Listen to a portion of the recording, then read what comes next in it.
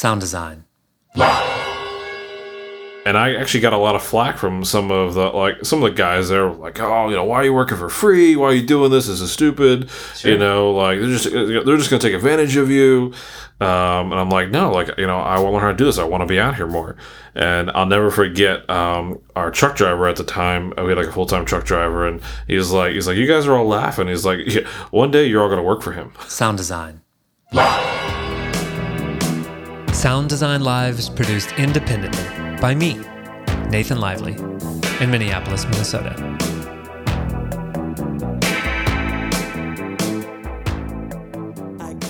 Welcome to Sound Design Live, the home of the world's best online training and sound system tuning for live sound engineers, guaranteed to improve your confidence and consistency. I'm Nathan Lively, and today I'm joined by the Director of Audio at IMS Technology Services, Chris Leonard. Chris, thanks for being here. Thanks for having me. You're actually in Minneapolis. You're in my office right now. I am in your office. This is the first time I've ever done an interview in my office. That's logistically got to be a lot easier and less editing. Yeah, I hope so. I mean, I think it'll just be of higher quality, but, our isolation is not so good. Yeah, well, it's too bad we can't have the windows open. It's beautiful outside right now. It is a beautiful day. It's I don't know if weather in Philadelphia is like this. You're not from Philadelphia, but that's where you live now. Yeah, originally from Maryland. Okay, so you've been in Philadelphia for about 9 years? Yeah, 8 years, yeah. Okay, cool. And that's how long you've been in IMS, because you moved there to work there. That's correct. And it seems like in the center of the country, because I'm from Texas, and this is how it was in Texas, weather will just change. And so we had a heat wave yesterday and the day before, and it got up to 100 degrees, and now it's a beautiful 72 all day long. Now, growing up in Maryland, that's what it was like. If you didn't like the weather, just wait 5 minutes, it'll change. So, Chris, I definitely want to talk to you about your work at IMS, designing sound systems, and work you've done in the past, touring with people like Tears for Fears. So, first of all, what is your favorite Tears for Fears song? My favorite Tears for Fears song would be Start of a Breakdown. Scratch the ice, let the telephone ring. Sense of time is a powerful thing. Knowing them personally, they're some of the most genuine people that I've worked with. Oh, wow. Their music is killer. They really deeply care about the sound quality, which is, they started off as studio musicians they spent as much time as they could on their first record in the studio to make it sonically the best they could before they went out on tour and released who they were. So their first album is a phenomenal album, whereas some bands, they got to ramp up to what they are. So it was a pleasure to work do monitors and, do stereo ears for guys who cared about panning and tonality and all these things. And so, and they would call out frequencies like, let me get less 500 in this guitar, stuff like that specific. Wow. And because they'd spent so much time in the studio. Yes. Let's go back to the beginning. How did you get your first job in audio? And I guess it wasn't even a job, because I know you started out working with your dad. Did he ever pay you? I mean, you got paid an experience. Yeah, it's paid an experience. He's like, "You want to have some fun, kid?" No, yeah. So my joke is I tell people that I've been gigging since I could walk. Okay. And it's almost true. So my dad got his start in sound when he was in college, working for a cover band. And so since ever I came along, I was putting gear in the back of a station wagon and doing gigs with him almost every weekend. Did he consider himself, was he an entrepreneur, like an audio engineer? No, it was just kind of on the side for fun. Okay. I mean, it was never really professionally. He was an insurance agent and web designer and different things through the years. It was never like a full-time, job. He was the sound guy for the church. So, growing up, every weekend, we were at a mobile church, so I had to set up and tear down every week. So even as a kid, literally, I was gigging every weekend. Wow. And then we had a local guy who had basically a barn full of gear and was doing anything from high school musicals to concerts and stuff like that we would go out as a team. And actually then I was doing a lot of lights and video and stuff because my dad was always mixing. You got what was left. Yeah, exactly. Mm-hmm. High school was coming to an end, and trying to figure out what I wanted to do for a living. And my dad and I had always joked about, big trucks and going on tour and tour bus and all this stuff. And you always thought it was like a dream thing. I didn't think much of it. And I was like, well, I got to do something. Is he from a small town? Yeah, small town. Yeah, for sure. And like an hour west of Baltimore. So, close enough, but, far enough out in the county. So I had to make a living. It's like, what am I going to do? And it's like, I really want to do the sound thing. So I found a local school called Sheffield Institute for the Recording Arts. Okay. And they have a couple different courses, and it's like a tech school. So, it's like a 300-hour program. So I went for a year, 2 nights a week, and went through what's called their AudioWorks program. So it's mostly focused on recording. They have one live sound portion of the class or of the school. And so I learned a lot while I was there. I knew a lot going in, which also helped, but it definitely it helped lay a lot of foundation of fundamentals that maybe I wasn't taught. How air, sound travels through the air, and how EQs are made up, and different, more than just, hey, if I turn this knob, things get louder or quieter, or more applicational in theory of why and how things happen. So it helped lay a good foundation on what I already knew. And ultimately, it got me my first gig at Maryland Sound. One of the instructors was a live sound teacher there, and so he was instructed to kind of bring in some greener, newer guys to the company. And so I came in for an interview, and he drops a PM4000 schematic in front of me. And he's like, if I want to route this to this, is it possible? And I had to look at the diagram and schematic and say yes or no. And then okay, well yes. Well, then how? And I had to show him, because this connects this, so it's like, holy cow. Talk about Maryland Sound for a second, because I only recently heard about Maryland Sound, and it's a big company. Yeah. They do all the presidential inaugurations. They have these huge custom built towers for putting speakers on, and they do New Year's Eve in New York City. So for people who don't know Maryland Sound, can you talk a little bit about what they do? Yeah, so Maryland Sound's been around for quite some time. Off the top of my head, I want to say the 60s, somewhere in that range. Back in the 70s, 80s, and even early 90s, they were one of the larger touring houses on the East Coast, not big as Claire and some of the others. And a lot of big tours, everything from, Floyd's Momentary Lapse of Reason tour to Billy Ray Cyrus to Kenny G to just all kinds of different artists have come through so there. They're doing Concert Sound, they're doing a lot of tours. Is that kind of their bread and butter, or are they also doing a lot of these corporate events, outside events? Yeah, for the longest time it was their bread and butter, and then there was a shift into the early 2000s of getting into the more industrial stuff. So they were doing Gravity Games, which is kind of like X Games, but it travels. And it eventually became the Do Action Sports Tour. So you got motocross and BMX and skateboarding, and in the wintertime it's snowboarding and stuff like that. So I would do runs with them. It's like 5 cities across the country, and that's where those poles come in place. Or they got into Times Square New Year's Eve. In fact, they were the only sound company to ever do Times Square New Year's Eve, because prior to them, there wasn't sound in the square. And I forget what the year is. For the longest time, the city thought that they would actually create more ruckus, and in fact, they wouldn't want the crowds to get too rowdy. And it actually had the opposite effect. It actually kept the crowds more calm once they could hear what was going on and be a part of it. Sure. So having those outdoor gigs, they had the XFL.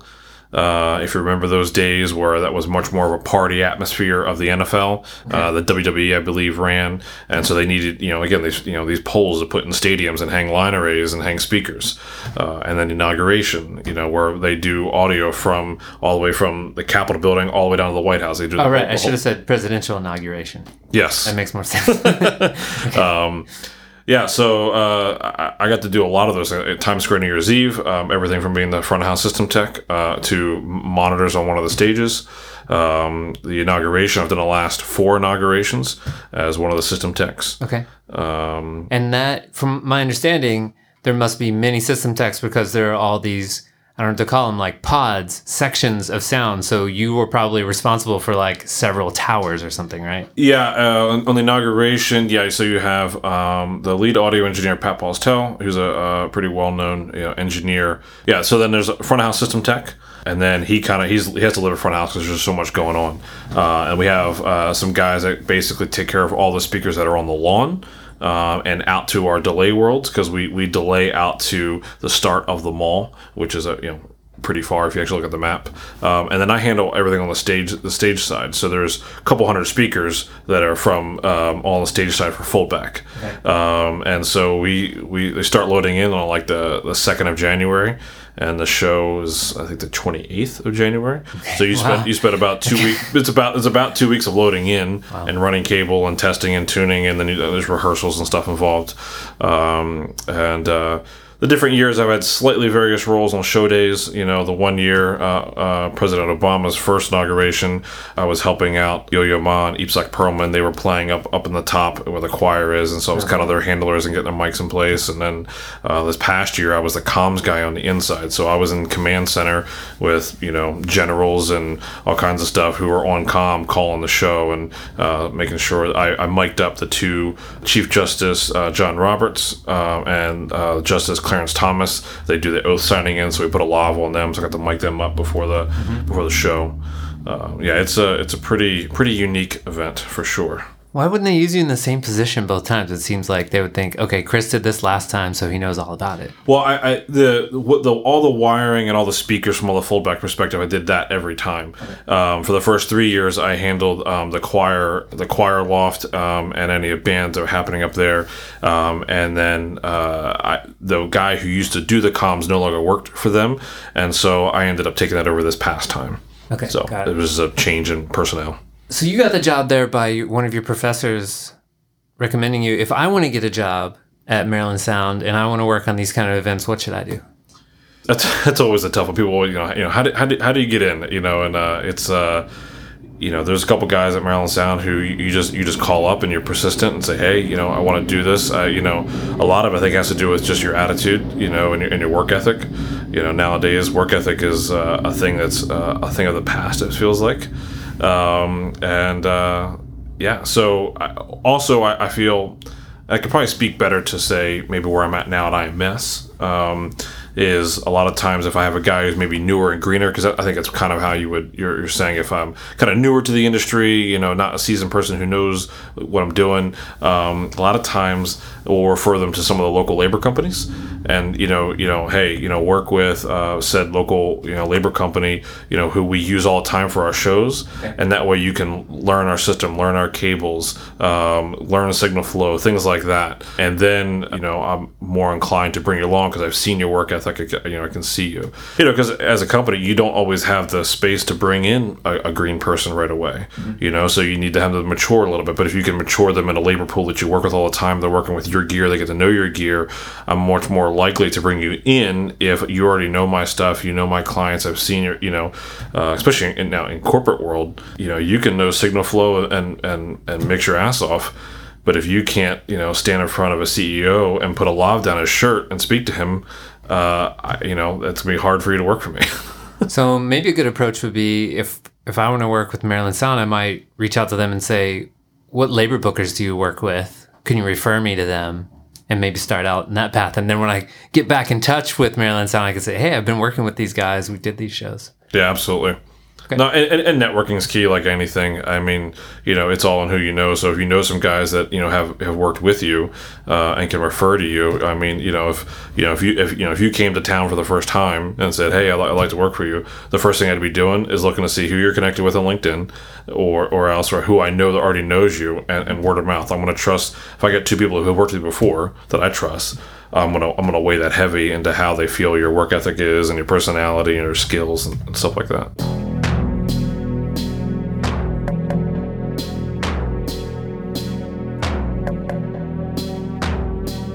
So connect Maryland Sound to Tears for Fears.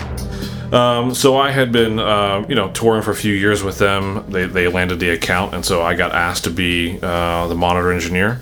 I did about a year and a half with Josh Groban, first as a monitor tech and crew chief, and then the last 6 months of that, I was his monitor engineer. The engineer needed a break. Tears for Fears, where are they from? They are from Bath. Okay. And they were going on tour. They were coming to the U.S. and they said, we need to, and I guess their tour manager said, we need to get a production company. Yeah, and also actually the tour manager that they had hired is his name's Todd Goldstein, and he is the son of the owner at Maryland Sound. So they partnered with Maryland Sound, and so he was tour managing / doing front of house. Okay. So that's how the partnership started there. So I'm assuming Maryland Sound probably started handling their tour for the U.S., but then maybe went global after that? So we did Because you did international tours with them. yeah, correct. Yeah, so we did like a West Coast run of like wineries and House of Blues and type places, amphitheaters, and then we went international overseas. We brought a few pieces of gear with us, but most of it was local. So at that point, Tears for Fears was kind of just contracting me through Maryland Sound. Okay.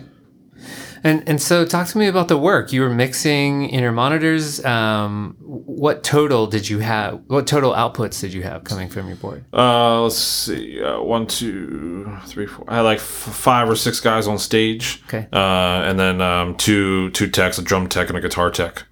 And all ears, so no wedges. Was it super intense? Like, do you have a million cues and you're like adjusting things for every song, or do they kind of, once they get in a good spot, they can kind of just do the whole show? I did have a different scene for each song. It wasn't too cue intensive, but enough things changed from song to song.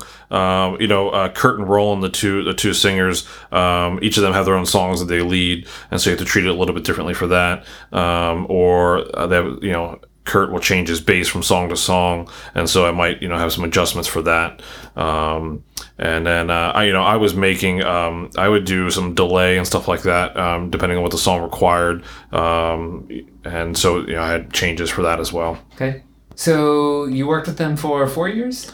I did 2 runs with them. Okay. So it was spread out across about a year and a half. I was supposed to do another U.S. run and then a South America run, and that was right at the point when I was transitioning to leave to move to Philadelphia area. Okay, so you talked to me about this. This was starting a family, right?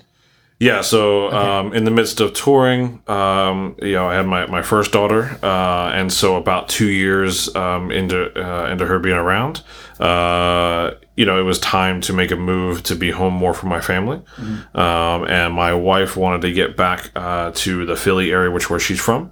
So I started looking for, a different job up in the Philly area as opposed to where I was at. So I didn't necessarily want to leave touring and Maryland Sound. I was very happy with starting to make a name for myself as a monitor engineer. And so it was a tough transition, but it was worth it for the family. Sure. IMS mostly does corporate events, right? Correct. Okay. You had done corporate events before, but now this was going to be your full-time gig, and ending up eventually as director of audio, you are responsible for leading teams, designing systems, meeting with clients. Did you know how to do all that stuff already? It was definitely a change. When I was looking to move, I wasn't looking for corporate work yet, per se. I was looking at some of the regional sound companies. I still wanted to do sound. It's my passion in life.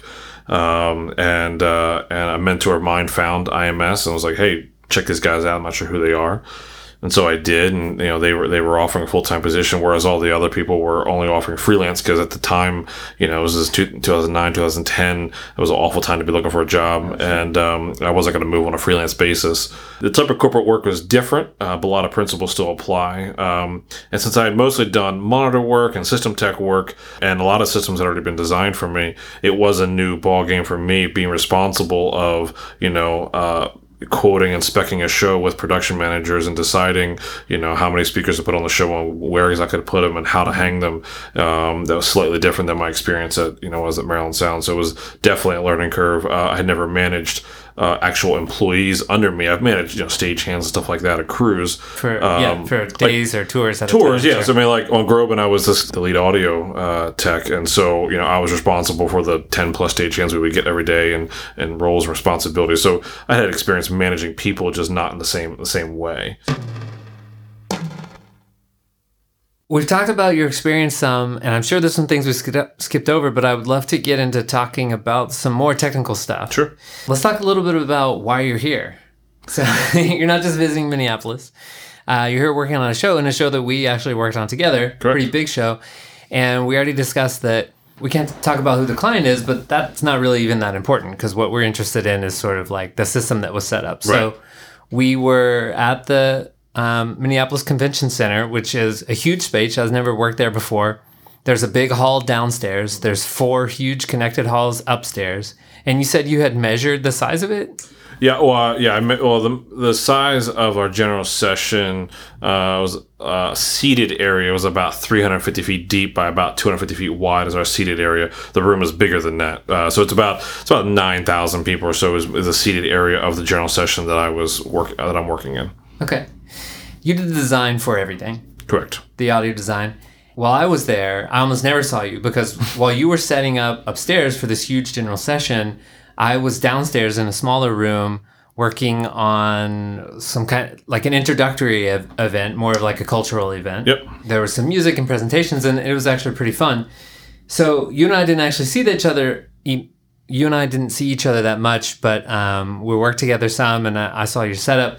So let's talk about the bigger event, the general session first. Is there anything that you want to talk about that you thought, this was a big challenge, I don't know how it's going to work, and then getting into the room and putting speakers up, and you were at a rehearsal today and you heard the sound. What comes to mind for you that you want to share about that? My biggest concern going into it, which is how enormous the space is and not knowing what kind of reflections and reverberant type space it was going to be. There's these giant domes that have a 90-foot peak in the center. So giant metal domes on top of concrete floors. And yes, best case scenario if you don't audio, absolutely. Yeah. And they put in carpet, but it's a super thin carpet. So. Yeah, no, they're putting some carpet in aisles and padded chairs,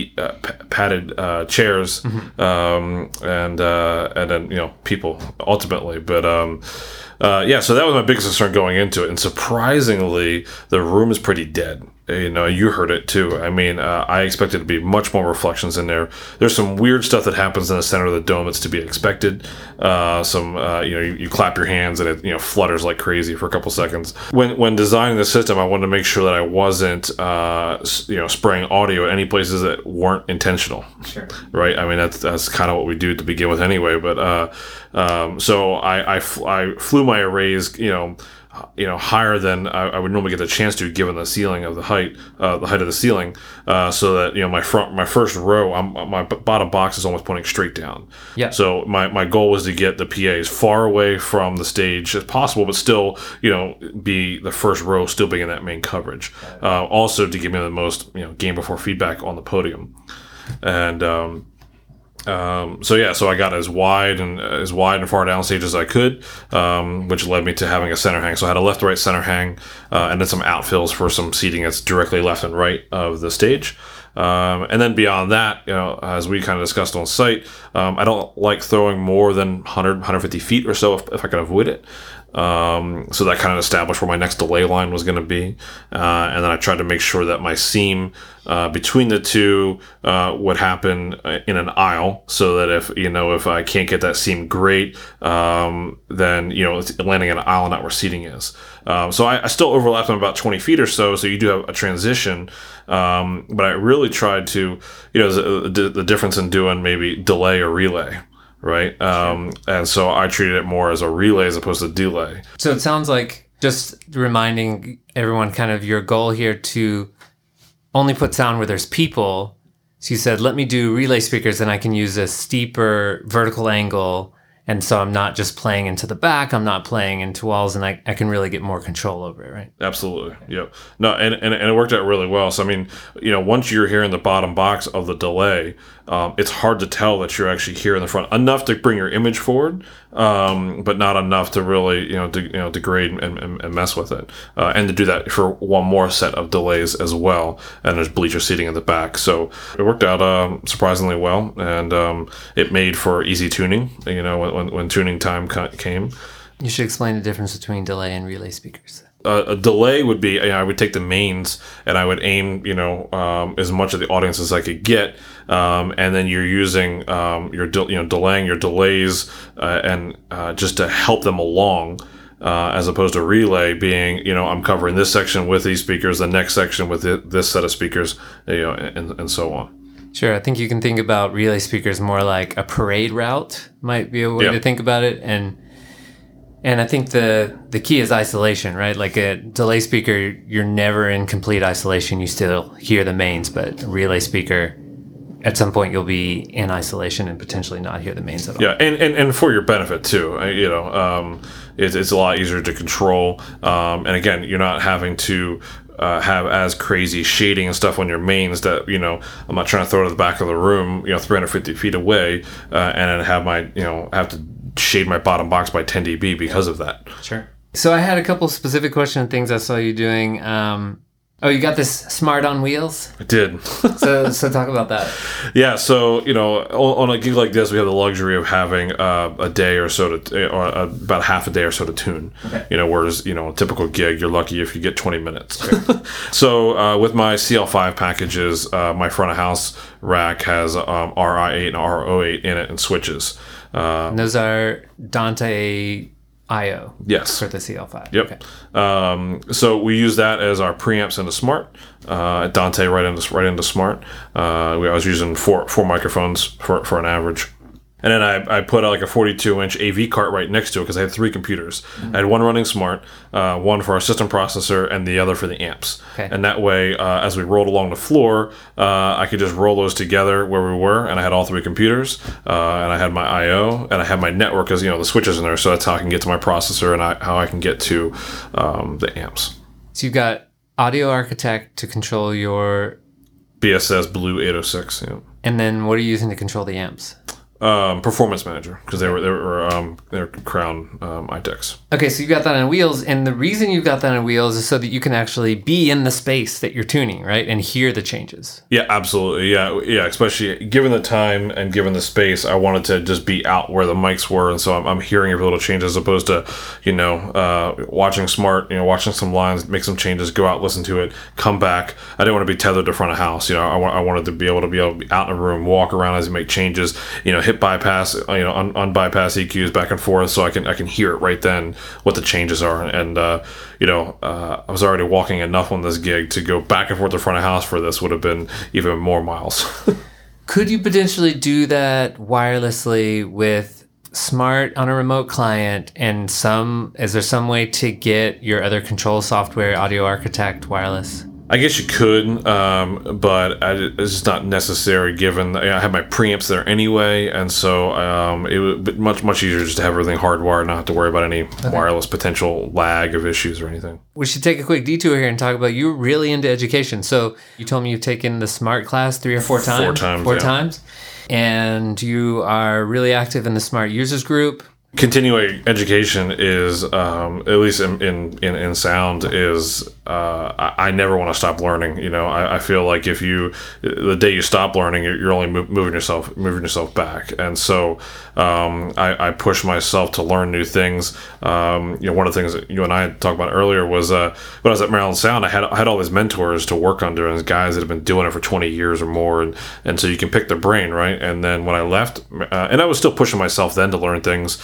I remember buying my first computer and, downloading every program for every amplifier and pushing every button in there and just, pulling every piece of gear off the shelf and pushing every button I could and learning things. When I left there and I kind of became, the guy as opposed to having the mentors there, I really had to push myself to learn more, and it was on me now to do the learning. So whether it be, online learning, whether it be classes, doing SynodCon, Smart, going to Infocom, things like that. I have a passion to learn and perfect my craft more and more all the time. So I think a lot of other people are in that boat. I mean, there are people who are either geographically, financially, time limited that maybe are not going to go to university or otherwise have resources, opportunities to do a thing. So for other people who are learning on their own, do you want to give a couple more recommendations? I mean, obviously you recommend the Rational Acoustics classes for Smart. What else do you want to recommend? Even not just the classes, their manual is actually a killer resource for sound system design and tuning. Their manual is a lot like their class, in that the first half of the class is just learning about how sound works and how speakers work, and because if you don't understand that, then as quickly the lines on the screens don't mean anything. So that's a good source. I recommend your podcast, of course. Oh, thanks. SynodCon is definitely something I recommend. You can do it online and then in person. I definitely recommend that. You've done both online and in person. Yep. Yeah, it's been great. There's so many blogs and resources. Front of House Magazine, Pro Sound Web, all of those. Get into all those forums. I mean, there's so many smart people out there that are eager and willing to share their knowledge. Just gotta ask the questions. There's so many user groups on Facebook, like the Smart Group, and many others that I look at it as I enjoy teaching people things and telling people. So people ask me how to do this. I'm not trying to keep trade secrets here or anything like this. We're all in this together to make sound better for everyone. So it's just ask. There's definitely people who are willing to kind of help you along. Cool. I'm about to take my first Rational Acoustics class this month. We're in July now, so nice. I'm excited about that. Which instructor? Jamie. Nice. Jamie Anderson.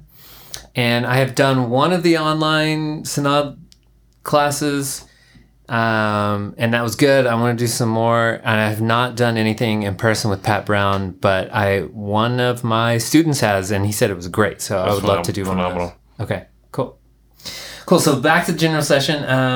We talked about Smart on Wheels. Tell me about the Podium Cat Snake. Why do you need that? Why are there so many podiums? So on this show, we have 30 lecterns across the floor. Okay. It is a very active voting meeting. And so they have to weigh in and vote from across the floor in different parts of the floor.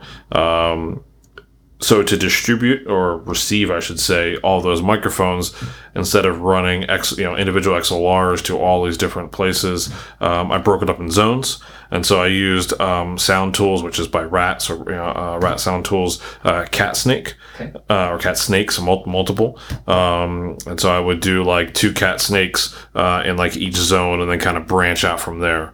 And then I had a Cat Rack at front of house receiving all of those Ethercons. And so it really, a lot of it was just kind of cutting down on cable and cable paths and just making it more efficient for load in, load out.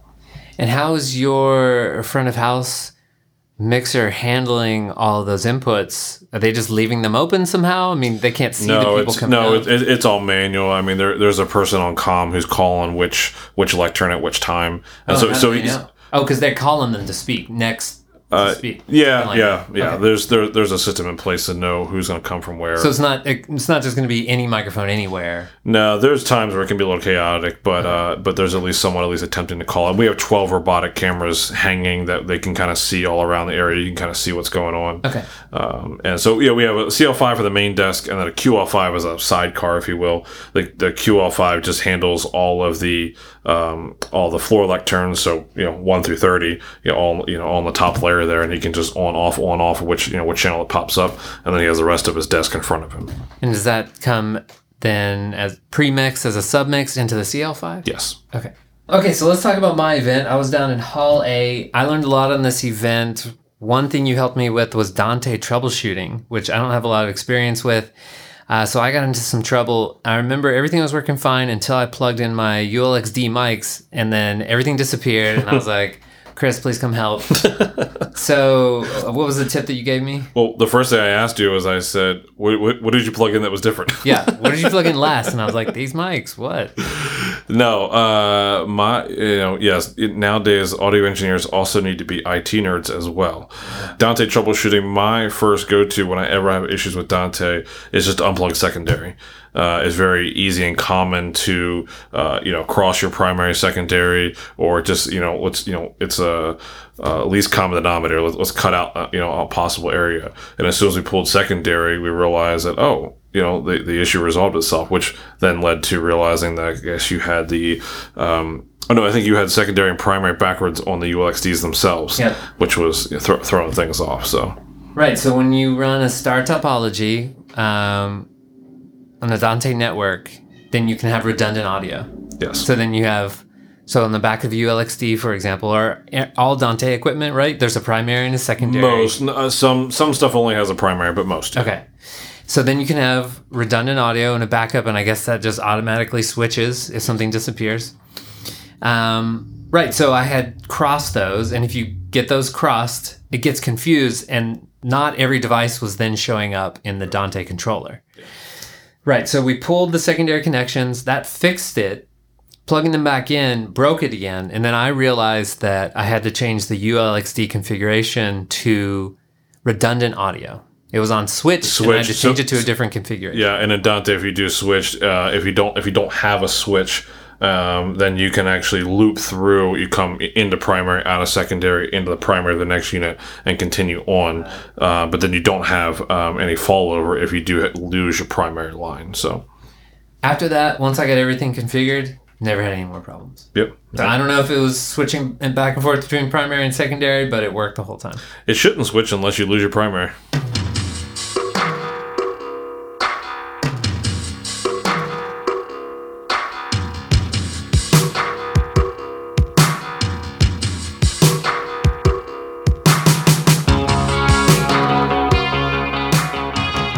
Oh, I wanted to ask you about your observations of the way I work. You came down while I was doing part of the optimization. So my system was basically just 8 copies of the same array.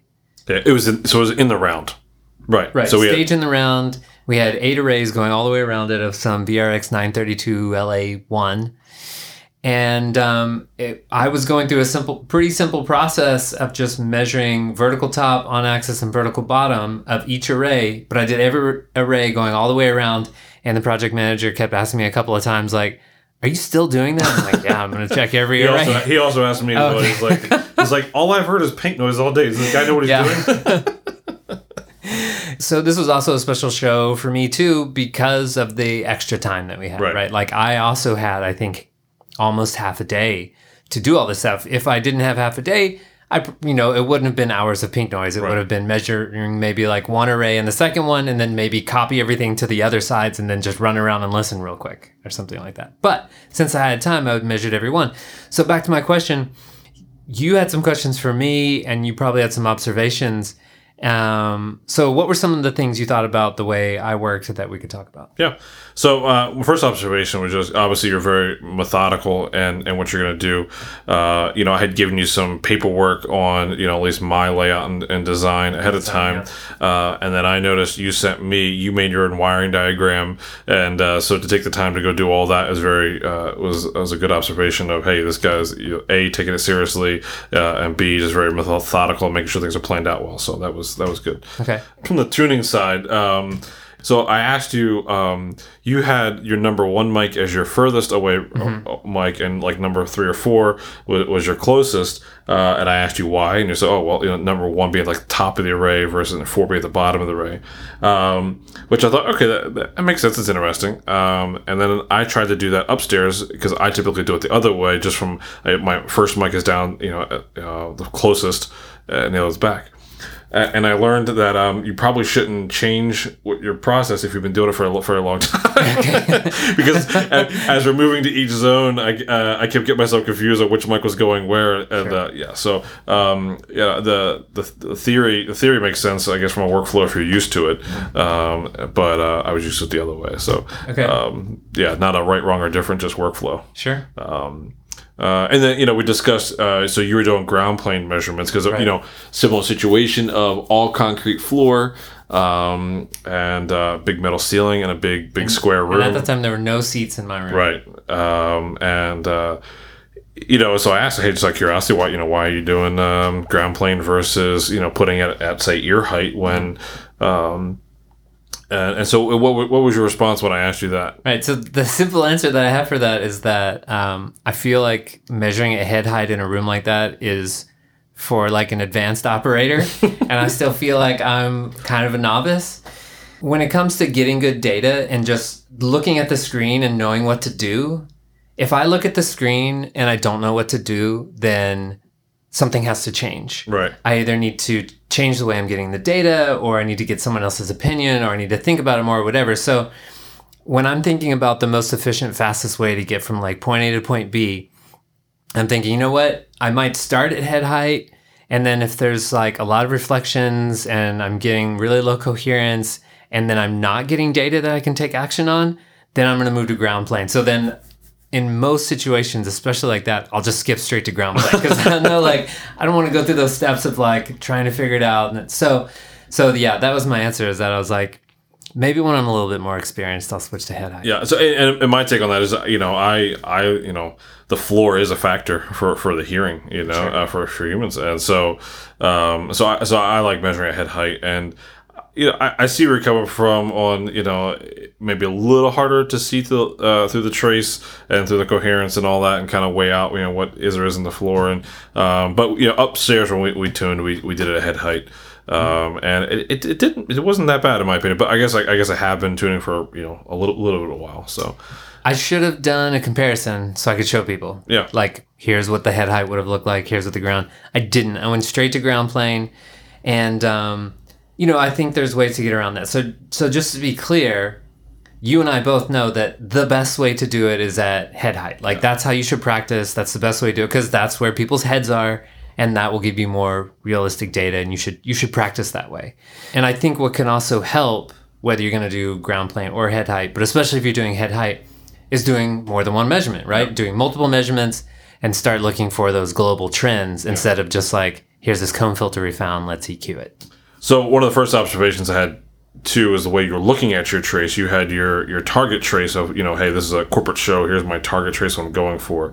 And you were lining that up with like the peaks across the trace as opposed to, I've kind of been taught and have always looked at the median of the trace itself. Oh, okay. So that was a different observation of, I'm used to trying to find, the middle through the trace, So the middle would be like, maybe the middle, if you're looking at like the peaks and the valleys.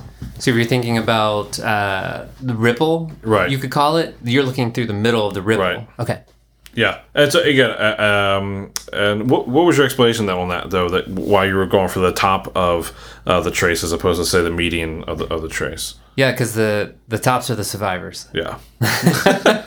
Oftentimes, you'll see that if you take the coherence blanking slider and drag it all the way up, the pieces that are left at the top are the peaks. Okay. Visually, also, that's just easier for me. I'll try to line things up there. And so, like, especially when I'm getting set up and I'm setting my microphone preamps so that the trace kind of shows up where I want it to against the target trace, I'll make the peaks line up there. That's another one of those things where that would probably be hard for you to switch right now since you've been training to do in the middle. Yeah. No, yeah. And another observation, I guess, because I work on the same speakers often, because I have an inventory that I work with, I'm not a freelancer. I probably would have been, it's not a negative way, a little quicker and maybe a little bit more aggressive on some of the EQ. Sure. Just because, hey, I know I'm going to kind of scoop here, and here almost all the time because that's just what these boxes do, right? And also so used to only having such limited time, right? But we had the time to sit there and go, okay, let's try half octave. Let's try 2 dB down. No, let's try 3 dB. We had time to like A, B and do this thing. So again, it was an anomaly of the amount of time we had to work. Yeah, that was pretty cool. We had some time to actually do some listening tests and see what does this filter sound like in and out. And that's also things that sometimes you can't do when you're alone as well. Mm-hmm. So like we found some places and we wanted to see like, does this have a significant effect if I stand here and if I stand here? So yeah, that's definitely a benefit of if you have more experience just measuring in general, but then even if you have more experience measuring a speaker in a room, you see that trace and you just know what to do. Mm-hmm. And yeah, so it was funny. I was saying things like, maybe we should put a filter here at 2K. And you're like, yeah, we always do. I'm like, oh, okay, cool. Yes. That was a good contrast. And it also makes me think that depending on the amount of time, it would have been different too. Like if I was on my own and I'd never measured the box before and I never measured this room before, it would have been like, okay, that's good enough, probably, and we'll move on. You and I went back and forth a little bit on it. Was just, you don't always get to control where the subs are going to go, right? And so when I designed it, we didn't know if the stage was going to be tall enough for the subs to go underneath, right? So it's a less than ideal of a scenario. Or, I might not be able to do end fire or center bass subs. When I was in Miami, I happened to have almost 20 feet behind the stage. And so I could line up a whole end fire to center the room, be best case scenario. But then the next day, the stage is up against the wall, and you have nothing, and you can't put subs down in front because there's, DSMs. And so I have to do a split left-right sub, even though it's not the best case scenario. It's what you have to work with. And so, you make your best out of each of those scenarios. And that's what you ended up doing, is that, I had four-cornered the subs because it was in the round, and at least trying to disperse it some, even though knowing there's going to be cancellations. And you're like, well, hey, do I have free reign to do what I want here? Yeah, sure. Yeah, I should say subs are a hot topic. Everybody it's like a trigger word for every sound engineer, and everyone kind of has their own preconceived ideas about where subs should go and how they sound best, and they've got that feel and that throw and that pump. There's all these words. The more I do shows with other people, I realize that it's really just different tools, right? And you get these different results. So I looked at your design and I was like, from what I know, working in rooms, this is actually going to be fine. But if I get the chance, if the stage is tall enough. So the funny part of the story is that I thought I wasn't going to have the chance because they said the stage is 18 inches. And I was like, okay, great. I'll just leave them where they are. It's fine. But then they installed the stage and I didn't notice. And I walked over and I was like, oh, they barely slide under there. So I had a little bit of time left one day. And I did have a little bit of help. But what we did was we pushed them underneath with our feet, and we put on some little pieces of cardboard so they would actually slide. Nice. And then crawled under there and got them into place and plugged them in. The second part of the story that's funny about all the work, we went to build the TM array under the stage. So that was the thing. I wanted to build a TM array. It's the only thing I know of that is appropriate for in the round. Yeah. Straight out of the Bob McCarthy book, working with Metallica. So the second part that's funny about this story is that then after I turned them on, I realized that there was enough power that I could do the whole show with one sub. So I said, this is silly. I'm trying to make this thing work that I've never used before. Let's go with a simpler solution. So I went back under there, unplugged 3 of them, pushed one into the center, and did the show with that.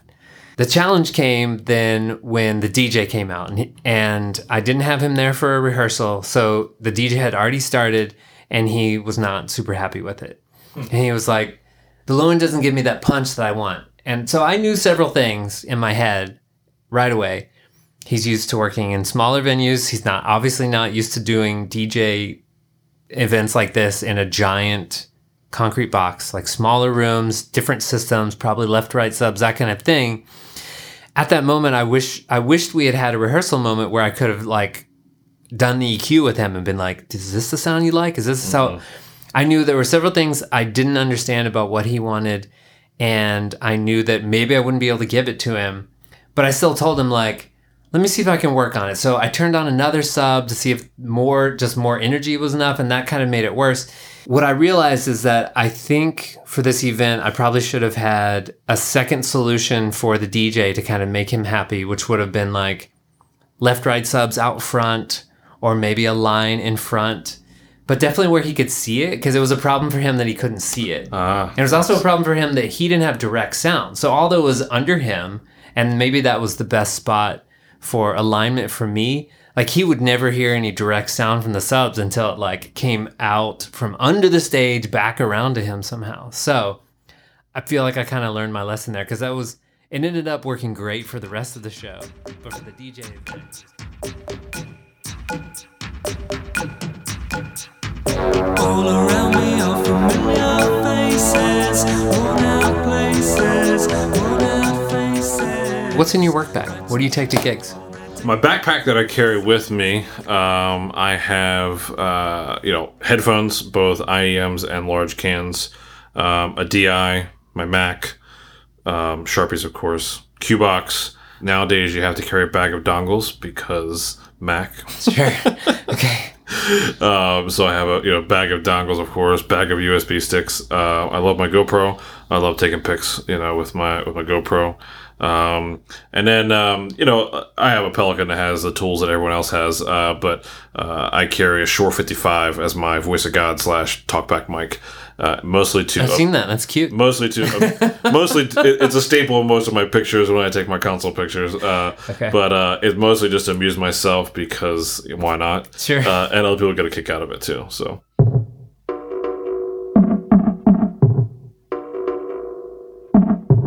So, Chris, looking back on your career so far, what is one of the best decisions you've made to get more of the work that you really love?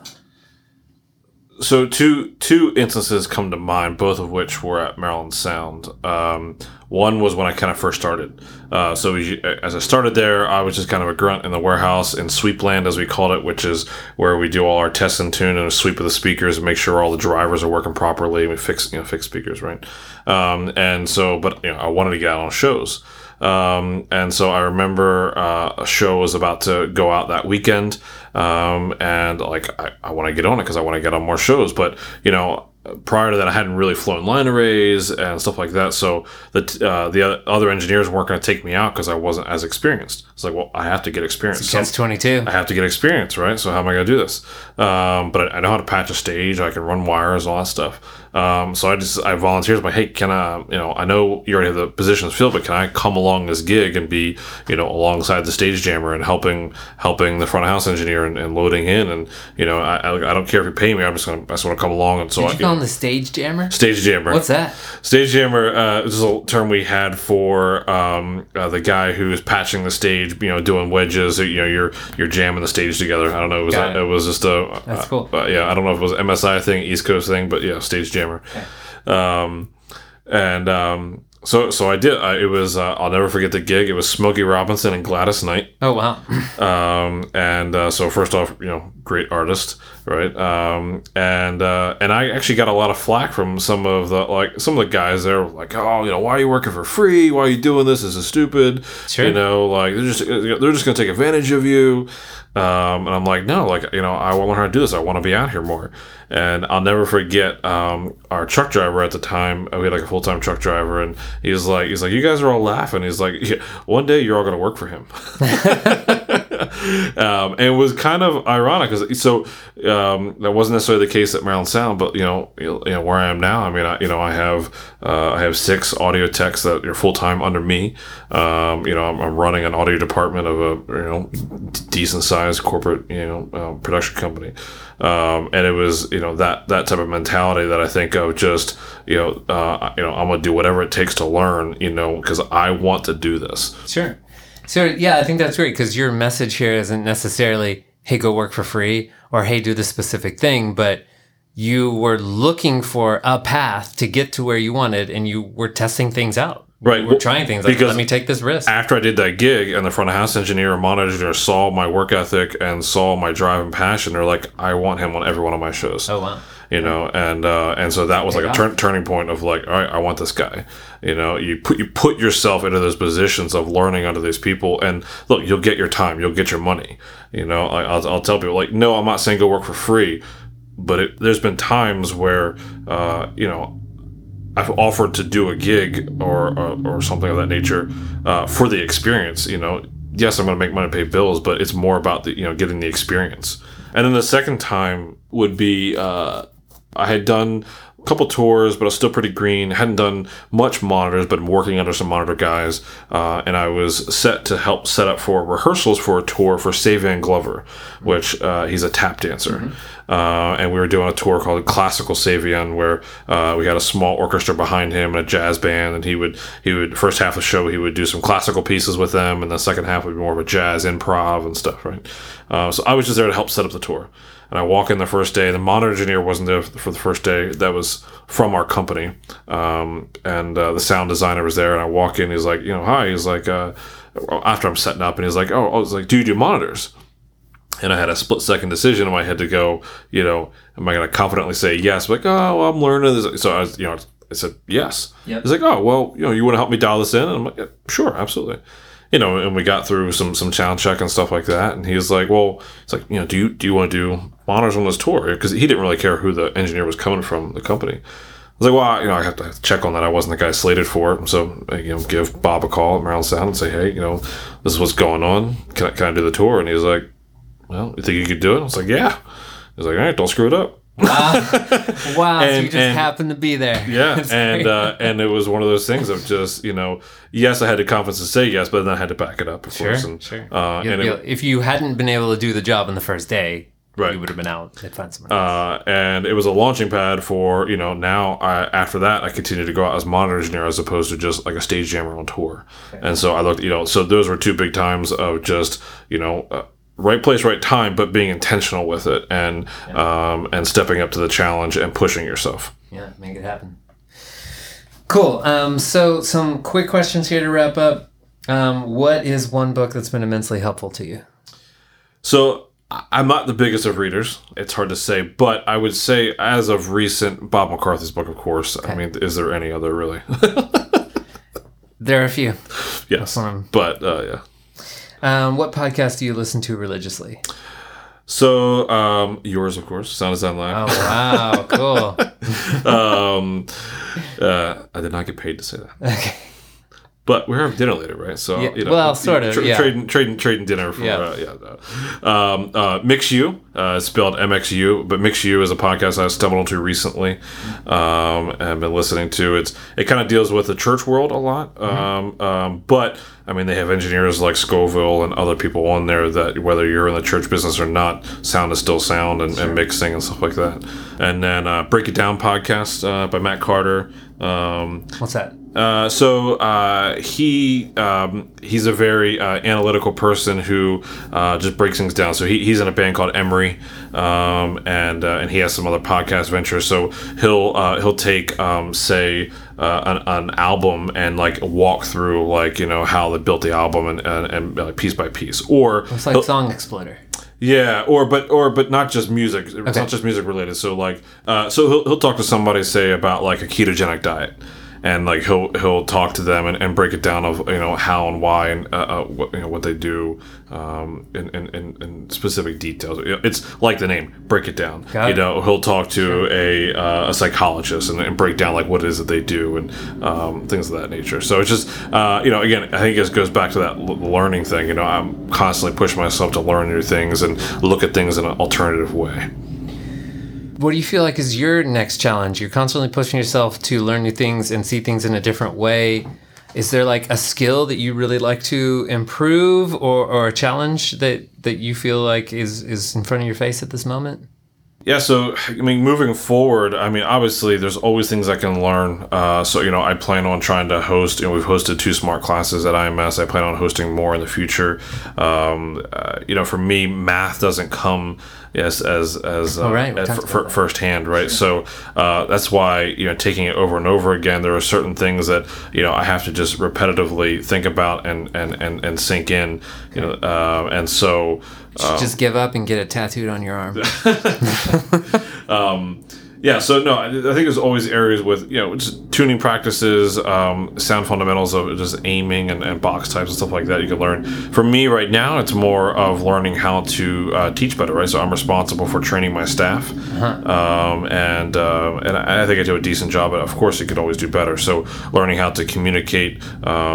The IMS way, as we call it, like, hey, this is how we roll. This is why we do the things we do, and we concentrate heavily on educating our techs.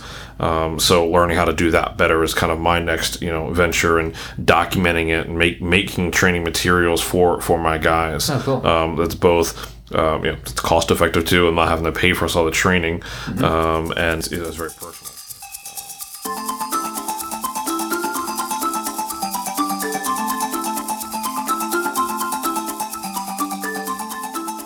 So Chris, tell us about the biggest or maybe the most painful mistake you've made on the job and how you recovered from it.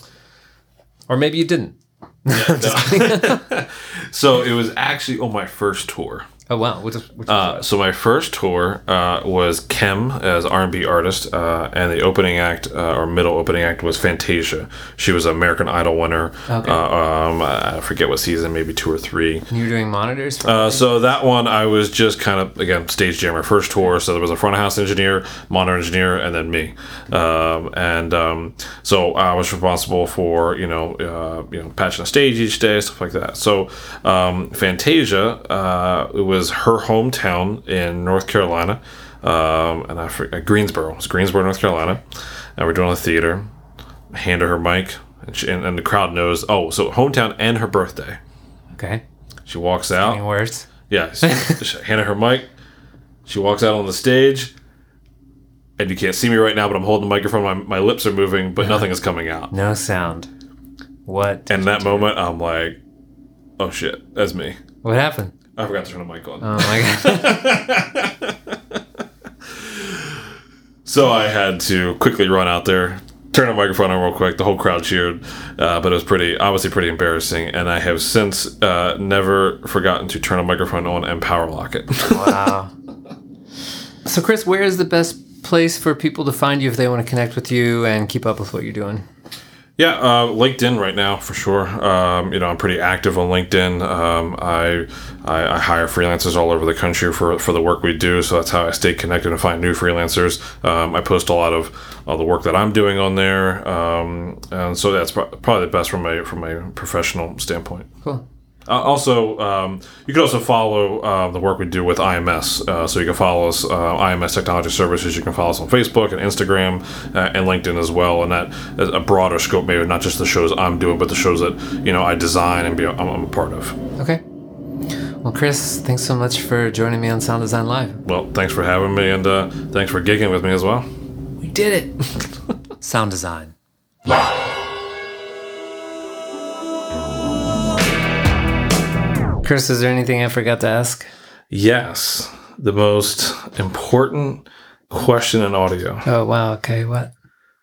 What does XLR stand for? Isn't it like something left, right? No. What? You were wrong. It is Canon X Series latching rubber connector.